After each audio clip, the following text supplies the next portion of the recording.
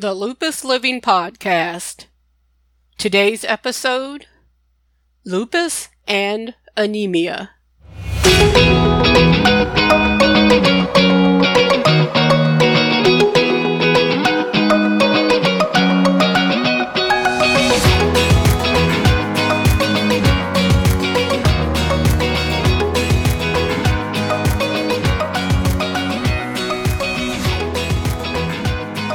Welcome to today's episode of the Lupus Living Podcast. This is Gwen Alexander, your host. This is a podcast to encourage you if you are living with lupus. Maybe you don't have lupus, but would like to understand what your loved ones that have it go through. Whatever the reason for you tuning in today, I say welcome, and thank you for taking time out of your day to listen. I wanted to let you know about the ebook that I have available, Living Life with Lupus, a guide to living a full life while having lupus. I decided to make it available on Amazon.com. It's a short read but has information that's beneficial throughout living your life with lupus. Just a few of the topics are making it through a lupus flare, lupus in your finances, and what to keep in your lupus survival kit. You can search on Amazon.com or click the link in the show notes to get your copy today. I hope everyone is doing well, still with the coronavirus situation going on. I just wanted to share a little bit of what's been going on in my life before we get into today's topic.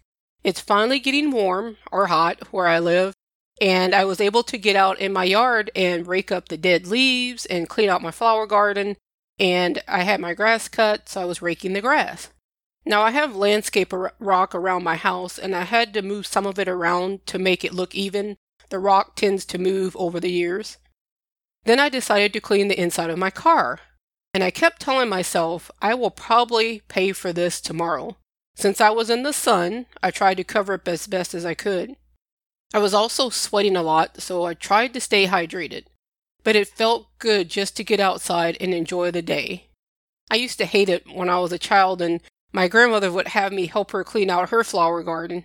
As I was cleaning around my house, I thought about how much she loved flowers and that she's passed away. She passed away several years ago, but she's probably thinking, I tried to get you to do this for years, and look at you now. I've learned when I have a very busy day like that to take something for my muscle soreness that night because I'll usually pay for it the next day. And I'm happy to say I feel pretty good the day after.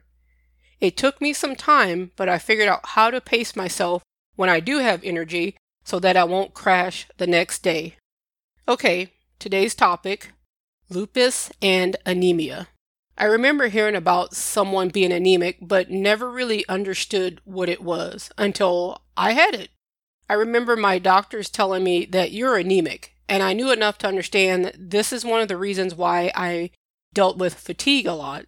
I've had family members that have this also, and I remember talking to one of them recently, and they said, oh yeah, the part I didn't like was having to take the iron pills. As I was researching this topic, I was surprised to read the percentage of people that are diagnosed with lupus that actually have this. It's almost a given that you might be anemic. Maybe you've been told by your doctor that you are anemic. You might be in a situation you haven't been diagnosed, but a lot of what I say might sound like you have this also. So this is something that your doctor would have to test for. In 2017, when my doctor said, you are anemic also, I didn't think much of it. The little I read about it made me realize why I was tired besides the other lupus stuff. So we're going to start with a definition of what is anemia. It's defined as a condition in which the blood doesn't have enough healthy red blood cells. It results from a lack of red blood cells or dysfunctional red blood cells in the body. And then this leads to reduced oxygen flow to the body's organs. And what do those red blood cells do? I'm glad you asked. Red blood cells contain hemoglobin, and that's an iron-rich protein that gives blood its red color. And hemoglobin enables red blood cells to carry oxygen from your lungs to all parts of your body and then carry carbon dioxide from other parts of your body to your lungs to be exhaled. I know it sounds like a lot of science.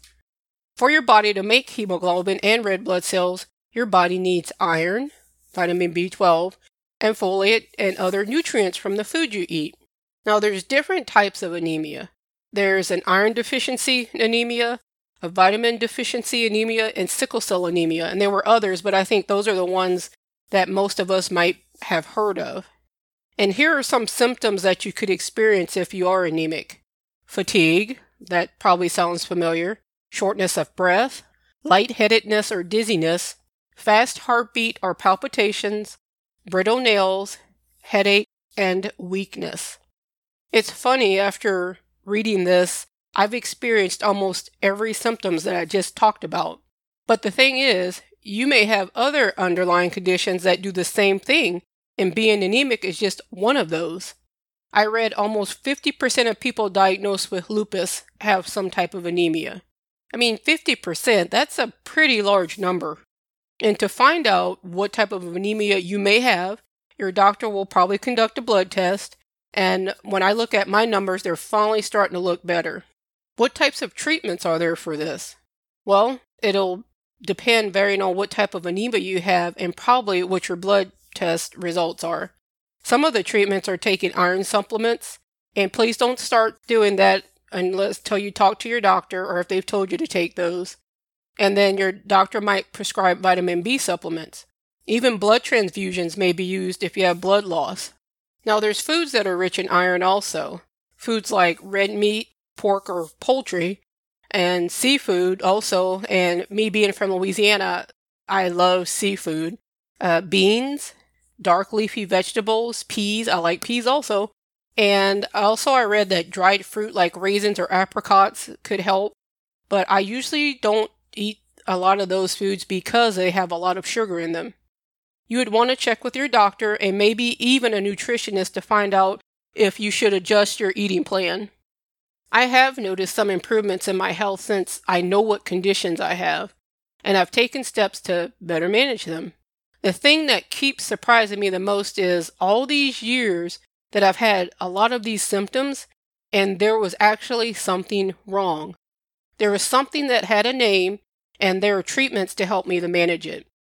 It doesn't happen overnight, but you see the changes, and over time, these changes start to add up. I hope the information in today's episode helped you understand more of what maybe you might be dealing with. The information may be something that you'd like to talk to your doctor about at your next appointment or even make an appointment.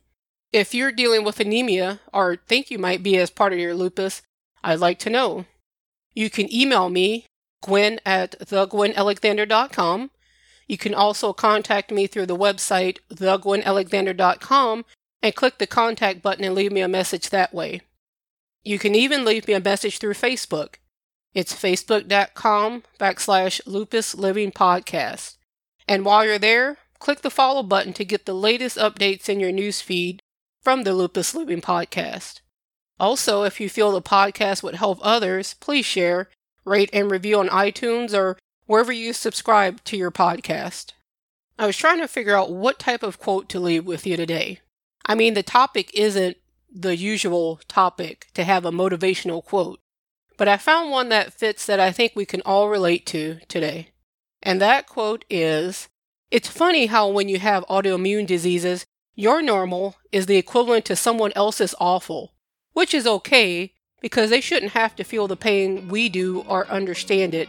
We wouldn't wish this pain on anybody." The information on the Lupus Living Podcast is for informational purposes only. You should consult with your doctor or medical professional before making any changes in your health and wellness routine.